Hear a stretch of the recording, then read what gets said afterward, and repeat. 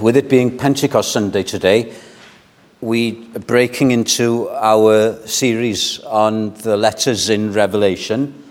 And I want us to consider the first 4 verses of Acts chapter 2, just to look at what Pentecost means, and especially how it is relevant to us. Pentecost, after Passover, was the most important Jewish festival.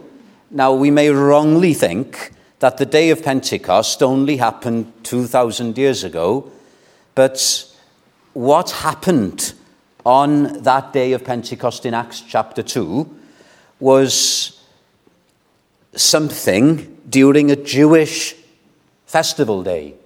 So Pentecost was an annual Jewish festival. So it happened on this particular Pentecost that God poured his spirits. So the word Pentecost comes from the Greek and it means 50th. That's important. 50th. It happened 50 days after the Feast of First Fruits. So you have the Passover, and then there's the Sabbath after the Passover, and then the first day after that Sabbath is the Feast of First Fruits. And then 50 days after that feast is the Pentecost, or the Feast of Weeks, or the Feast of Harvest, because now the first fruits were coming in abundance. And we can see it, can't we, in our Christian timeline. The Passover was when the Lamb of God, Jesus Christ, was sacrificed, the Good Friday.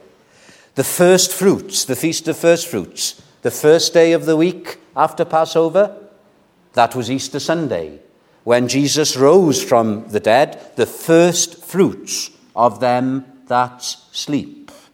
And now, 50 days after that, the Holy Spirit is given in abundance to the church. And now is a harvest of souls. The 3,000 that were converted under one sermon. Can you imagine that? Think of what would happen today if a preacher somewhere in Wales preached one sermon and 3,000 souls came to faith in Jesus Christ. Do you believe it can happen? God is the God of the impossible. And that harvest of souls was a foretaste of what was to come in the gospel age. So it's very significant. In one sense, what happened on this day of Pentecost was a never-to-be-repeated event. For the first time ever, because Jesus had accomplished the work of redemption on the cross, because Jesus had been raised to life and had ascended into heaven, he was now giving the gift of the Father. So Pentecost was the beginning of something. And yet, in another sense, what happened on the day of Pentecost is repeated throughout the book of Acts and has been repeated throughout the history of the church and is still happening in some parts of the world today. An outpouring of the Holy Spirit. Let me remind you that it was believers that experienced this. So these people in the upper room were already born again of the spirits. Something in addition to that happened here. And if you look at the book of Acts, I'm just going to give a very selective list of verses. There was a prayer meeting in Acts chapter 4, after some of the leaders, Peter and John, had been imprisoned. And in verse 31, we're told, when they had prayed, the place where they were assembled together was shaken, and they were all filled with the Holy Spirit. And they spoke the word of God with boldness. So the same people who were baptized, filled with the Spirit in chapter 2, were now filled with the Spirit again in a prayer meeting. And then if you turn to Acts chapter 8, I think this is when Peter preached. Acts chapter 8, verse 14, when the apostles who were at Jerusalem heard that Samaria had received the word of God, they sent Peter and John to the Samaritans, who, when they had come down, prayed for them that they might receive the Holy Spirit, for he had not fallen upon them yet. So they received the Holy Spirit in Samaria in Acts chapter 8, and then Peter again in Acts chapter 10. This is in Cornelius' household. Acts chapter 10, verse 44. While Peter was still speaking these words, the Holy Spirit fell upon all those who heard the word. Again and again and again, what happened on Pentecost started, as it were, a tidal wave, the Spirit coming down. And then you have the Apostle Paul experiencing the same thing. You have him writing his first letter to the church at Thessalonica, and he reminds them of how the gospel came to them. 1 Thessalonians 1:5, for our gospel did not come to you in word only, but also in power, and in the Holy Spirit, and in much assurance. He says something similar to the church at Corinth, and it's similar wording. 1 Corinthians chapter 2, I, brethren, when I came to you, did not come with excellence of speech or of wisdom, declaring to you the testimony of God. I was with you in weakness and in fear and in much trembling. And my speech and preaching were not with persuasive words of human wisdom, but in demonstration of the Spirit and of power. So it's a running theme throughout the New Testament that these men were empowered with the Holy Spirit. Sometimes they weren't. On some occasions, somebody fell asleep while the Apostle Paul was preaching and fell out of the window. But many a time, the Spirit was poured upon these apostles, and not just upon the apostles, but upon the believers as well. I just want to ask and answer two questions this evening. The first is, what's the main characteristic of this outpouring of the Spirit? It started at Pentecost, and we are living now in the era of the Spirit. What's the main characteristic? If you look at your Bibles in Acts chapter 2, verse 2, suddenly there came a sound from heaven. To state the obvious, this is God intervening. It's not the church trying to organize something. You had this phrase used many years ago in America. People would organize a revival meeting. You've heard of that, haven't you? A revival meeting being organized. Now, that's a contradiction in terms. You cannot organize a revival. Revival comes down from heaven. Now, there is nothing wrong in organizing meetings, and there is definitely nothing wrong in organizing outreach events. But what we're talking about here is not the church organizing something, but God breaking in to a church meeting. I think we've lost that whole notion today of God breaking into a meeting. Do we believe that that is still possible? Suddenly, there came a sound from heaven as of a rushing mighty wind. As I said to the children this morning, the wind is the same word as the Spirit in both the Hebrew and the Greek. And this is the breath of life coming upon the people of God, sweeping through them. It made a noise. We're reminded, aren't we, of Jesus' words in John chapter 3. This is how he describes the Spirit. We know the words. I know them best in the Authorized Version, so let me Try reading them in the New King James. The wind blows where it wishes, and you hear the sound of it, but cannot tell where it comes from and where it goes. So is everyone who is born of the Spirit. You see the effects of the wind, as we've seen the effects of it in these last few days.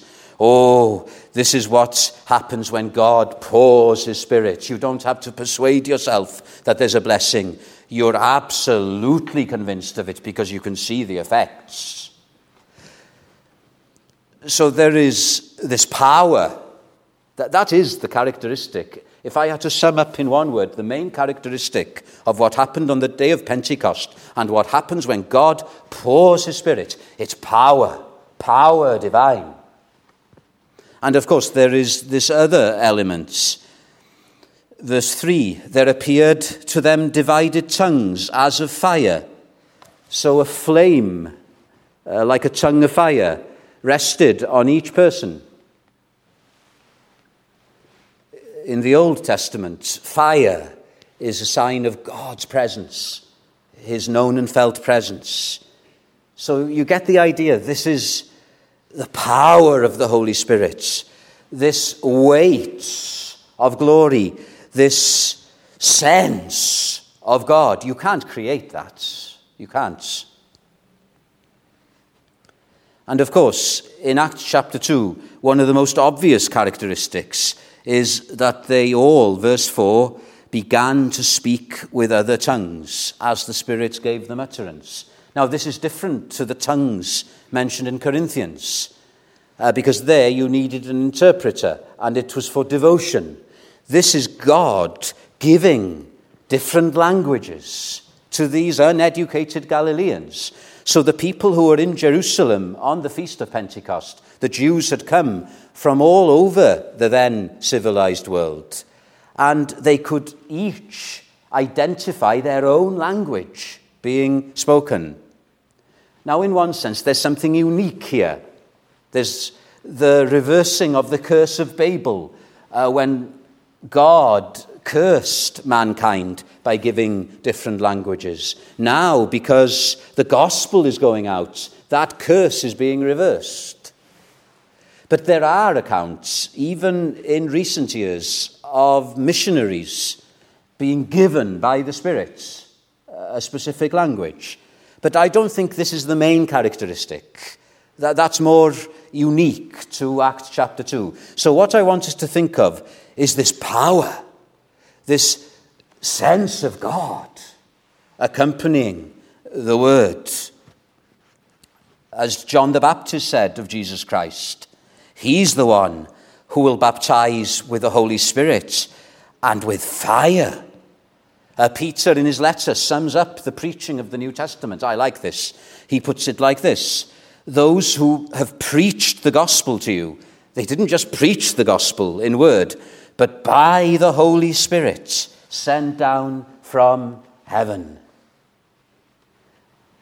Now then, we can apply this power, first of all, to those of us who are preachers. I know we're a minimum here this evening, but even if you're not a preacher, if you're involved in any Christian service, don't you feel the need of power?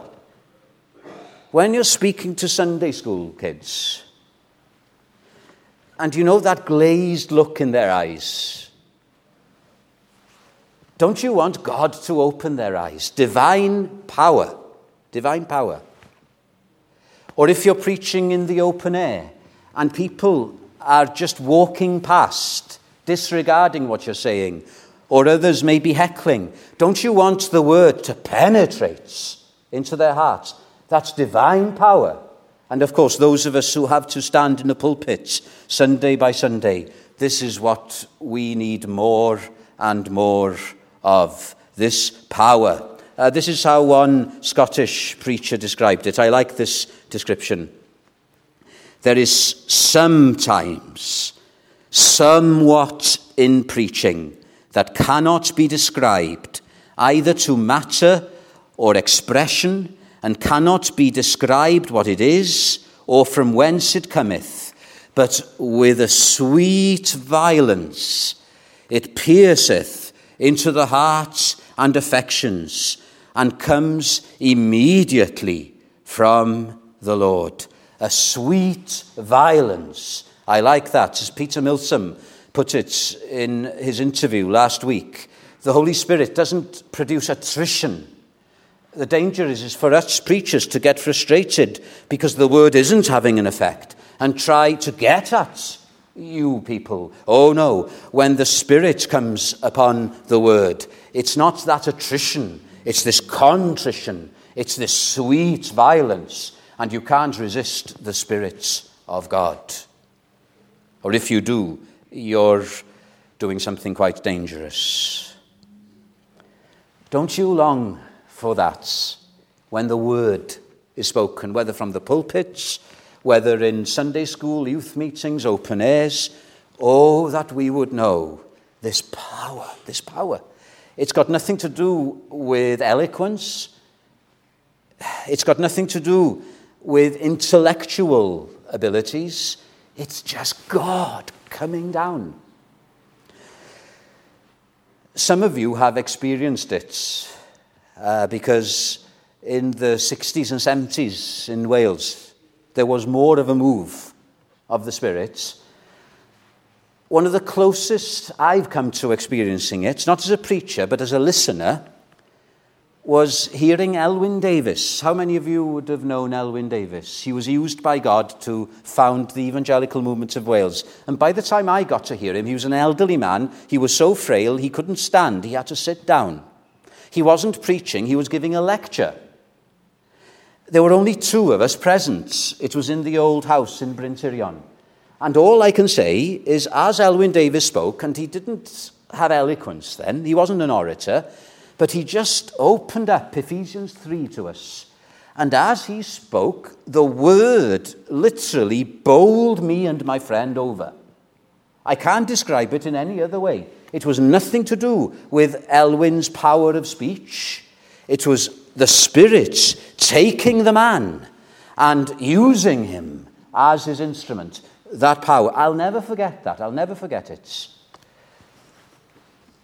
And then for all of us as believers, you see what's amazing here is that there appeared, verse 3, to them divided tongues as of fire, and one sat upon each of them. The people in the upper room, most of them weren't preachers. They were just normal Christians like you and me. Now, what happened on the day of Pentecost that made it unique was this. In the Old Testament, everyone that believed was regenerated by the Spirit, just as today. But God poured his Spirit, that is, anointed people, only a few times. The prophets were anointed. David was anointed by the Spirit as king. But they were exceptional cases. Ordinary people weren't anointed. And usually, that known and felt presence of God, that Shekinah cloud, as it was called, was localized to where the temple was. But what's happening here? It's not just one flame of fire signifying the presence of God. Everyone now has that cloven tongue of fire upon him. Every believer now is baptized with the Spirit on the day of Pentecost. So what happened to only a few believers in the Old Testament is now available to every believer. That is the meaning of Joel's prophecy.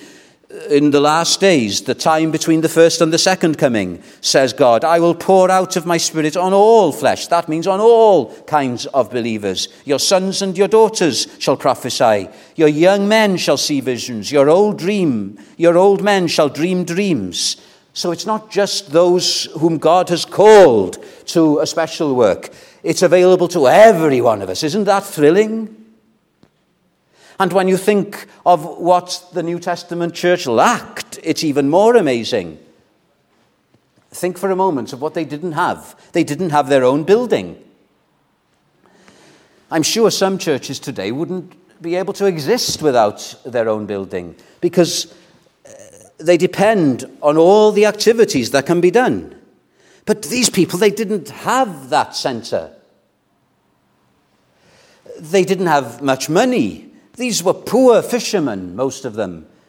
Even the others were probably just from normal, ordinary backgrounds. They didn't have the resources to actually take the gospel forward.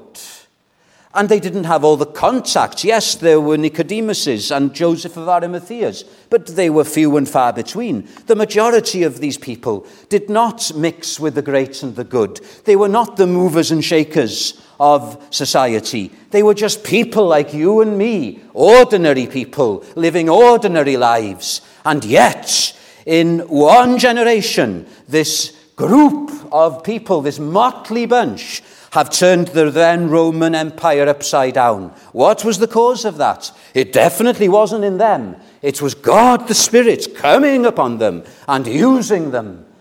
And that can happen to you and me. As Zechariah put it, not by human might or by human power, but by my Spirit, says the Lord. Isn't that encouraging? God can come upon you, my friend, with all your infirmities, and he can use you. He can use me. We're living in the era of the spirits. I don't know who Vance Havner was. Have you heard of Vance Havner? Whoever he was, he's got some good quotations. He said this: "We are not going to move the world by criticism of it." If you read the book of Acts, the moral climate was worse than today.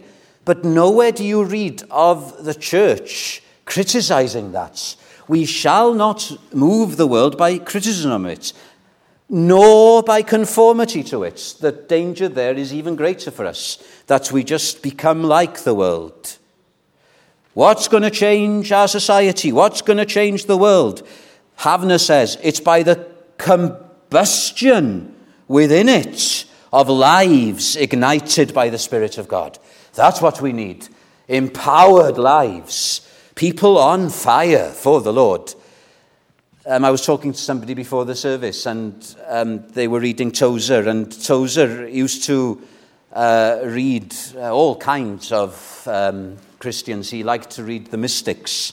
And you wonder, how could God use people like the mystics? Some of them had very strange theological views. But this is the point. They were on fire for the Lord. They were on fire. And we sometimes, in spite of all our correctness, we lack that fire, don't we? We lack it. Like Elijah on Mount Carmel, building his altar. Every stone had to be in place. There's a right emphasis on doing everything decently and in order. But in the end, Elijah didn't stop there. He went on to pray that God would send the fire from heaven. And you know what? Sometimes the fire comes when the stones are not all in the right place. Thank God. Thomas Charles, the 19th century Welsh Christians who really developed the Sunday school movement, a great organizer, Thomas Charles. He wrote this, prophetic words: "Unless we are favoured with frequent revivals and a strong, powerful work of the Spirit of God, we shall to a great degree degenerate and have only a name to live by. Religion will soon lose its vigour. The ministry, that's the preaching, will hardly retain its lustre and glory, and iniquity will of a consequence abound." Haven't those words come true? Oh, we need the Spirit. What happened on the day of Pentecost wasn't something irrelevant. It wasn't just a one-off. The outpouring of the Spirit is as much needed today as it was then. Now then, my second question. How are we to seek for this, for an outpouring of the Holy Spirit? Do we seek for it? There was a time when prayer meetings, and I'm not just thinking of our own prayer meetings, but the prayer meetings in the Bala Ministers' Conference, the prayer meetings in many an evangelical church in Wales would have had this as one big burden. What happened these last few years? There seems to have been a decline in this whole area of praying that God would pour out his Spirit. Maybe we've been put off by certain abuses of it. We've seen, haven't we, some things happen that are at best wacky, that are at worst utterly carnal. But just because something is abused does not mean that we throw it away. So what did they do before Pentecost? What were they doing when that day of Pentecost was come? Verse 1, they were all with one accord. They were all with one accord. One accord. You have it in other parts of Acts as well. What does it mean to be of one accord? You have it in Psalm 133. I read that at the start of our service. It's to dwell together in unity. So on the day of Pentecost, they were dwelling together in unity, and there the Lord commanded the blessing of the outpouring of the Spirit. What does it mean to dwell together in unity? What does it mean to be of one accord? What does it mean to be of one mind? That's another way of putting it. It does not mean that we're uniform. Praise God. It does not mean that we are a cult. It does not mean that we all have to believe in exactly the same things. Some of the examples I've given, not just from the New Testament, but from church history, have been of men and even women who held very different views on certain things. So you can have a Peter, an impulsive character, not the greatest of theologians, and a Paul, a much more measured man, a great mind. And yet both kind of men are given this outpouring of the Spirit. So different personalities. I've mentioned somebody like Thomas Charles, another intellectual man. But think of somebody like Christmas Evans. Christmas Evans, have you heard of Christmas Evans? The one-eyed preacher of Wales. Christmas Evans would base one sermon on an illustration. Thomas Charles and Christmas Evans were completely different. And Christmas Evans was a Baptist as well. But both knew this blessing of the outpouring of the Spirit. So we can be different in theological views, in temperaments, in terms of our cultural backgrounds. But to be of one mind means that in certain things we are absolutely united. The gospel, we are together in that, aren't we? Jesus Christ alone saves. We are together in this, that we cannot do anything. The Spirit must empower. And we are united in this. We don't want to glorify our own names. We want the name of Jesus to be lifted. And so when you have people, Christians, who are of one mind with what matters, in spite of other differences, often God is pleased to pour out his Spirit. I sometimes think being of one accord, being of one mind, is to do more with attitude than views. It's a heart matter.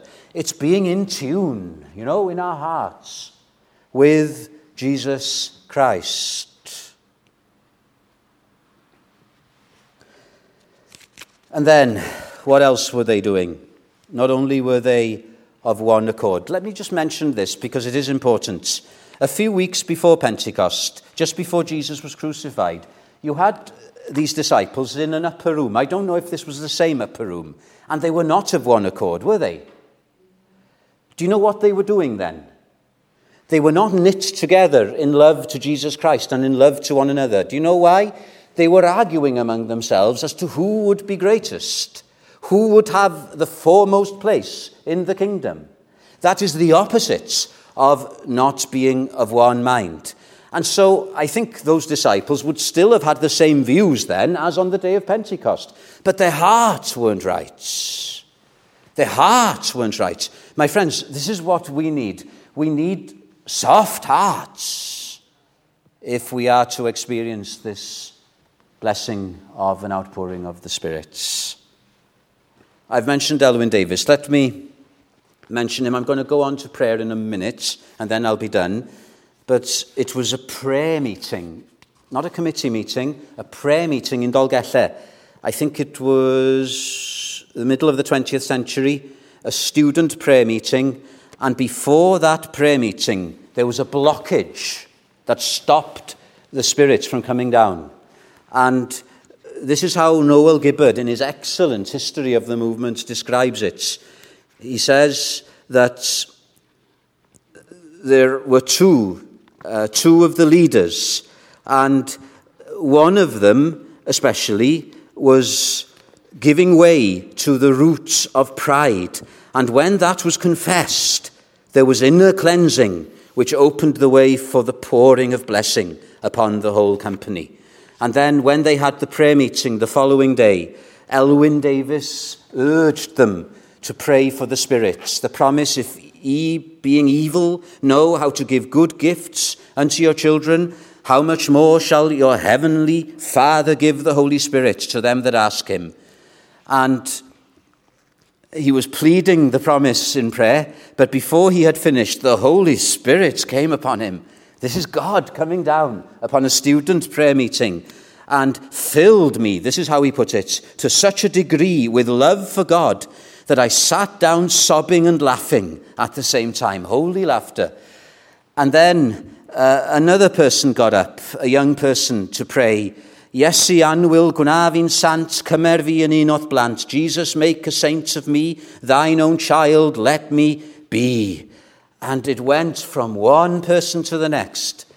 This fire, this pouring out of the gift of the Spirit. One of the leaders, not Elwyn Davies, was lifted and given a vision of Wales and of a little fountain starting in Dolgellau and flowing through the rest of Wales. And that happened with the evangelical movement of Wales. The gospel went all over Wales. Oh, my friends, that's within some of your lifetimes. God breaking in, God breaking in. Oh, is there something in our hearts that is blocking God from sending his Spirit? And then prayer. They were united in prayer. Oh, I don't want to beat you up in terms of prayer. We're all failures, aren't we, when it comes to prayer? We don't pray as much as we should. But I don't think it was the amount of time that they spent in prayer that made the difference. It was the fact that in their hearts they were desperate for the Spirit to come down. They could not take no for an answer. Either God would empower or it was all over. Now, this doesn't lead to passivity. This is what I don't want us to think. There's been an unhealthy emphasis in Wales over the years that unless we have revival, there's no point doing anything. That's not New Testament Christianity. I believe we should carry on preaching. We should carry on praying. We should carry on witnessing. We should carry on serving Jesus where he has put us. And we can do that with joyful hearts. But at the same time, there can be a longing in our hearts for this outpouring of the spirits. That's what we need. Well, I've got to come to a conclusion here.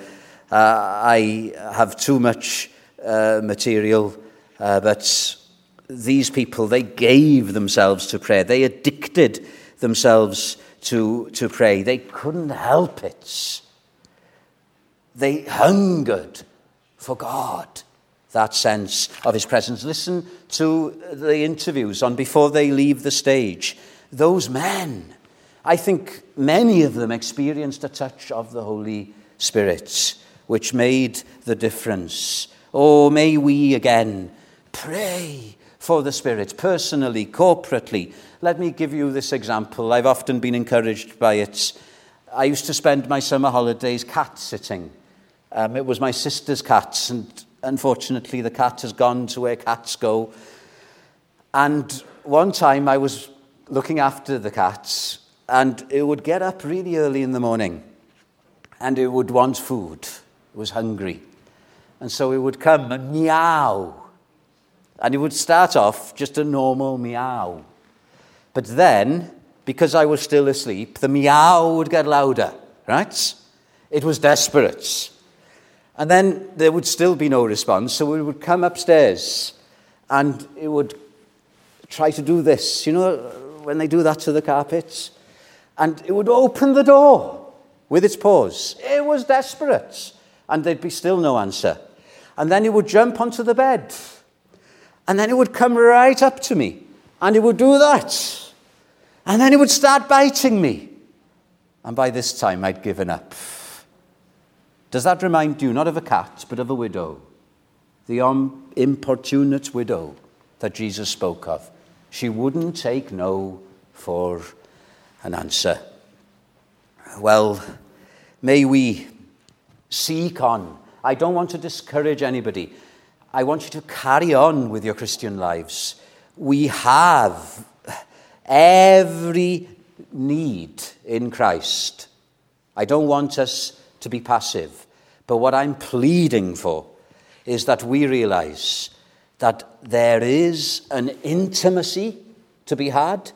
There is a reality of not just experiencing Christ, but of knowing New Testament Christianity to be had. And it is possible to seek God for the heavens to open and for showers of blessing to come down. It is possible.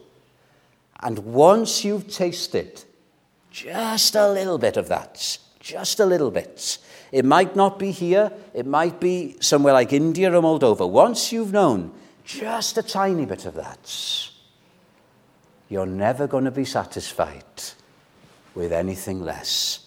It doesn't mean you're discontent. It does mean that you're hungry, like my sister's old cats. You're hungry for that once more. Because it's not in the end the Spirit, is it? It's the Lord. It's the Lord. When he is come for his name's sake. Now let us sing about that. I think this is another hymn of Wesley's. All glory to God in the sky. This is a prayer for the Spirit of Christ to come upon us. And the meaning of concord in this hymn is not the aeroplane, but it means being one in Jesus Christ. So let's stand and we'll sing in our hearts.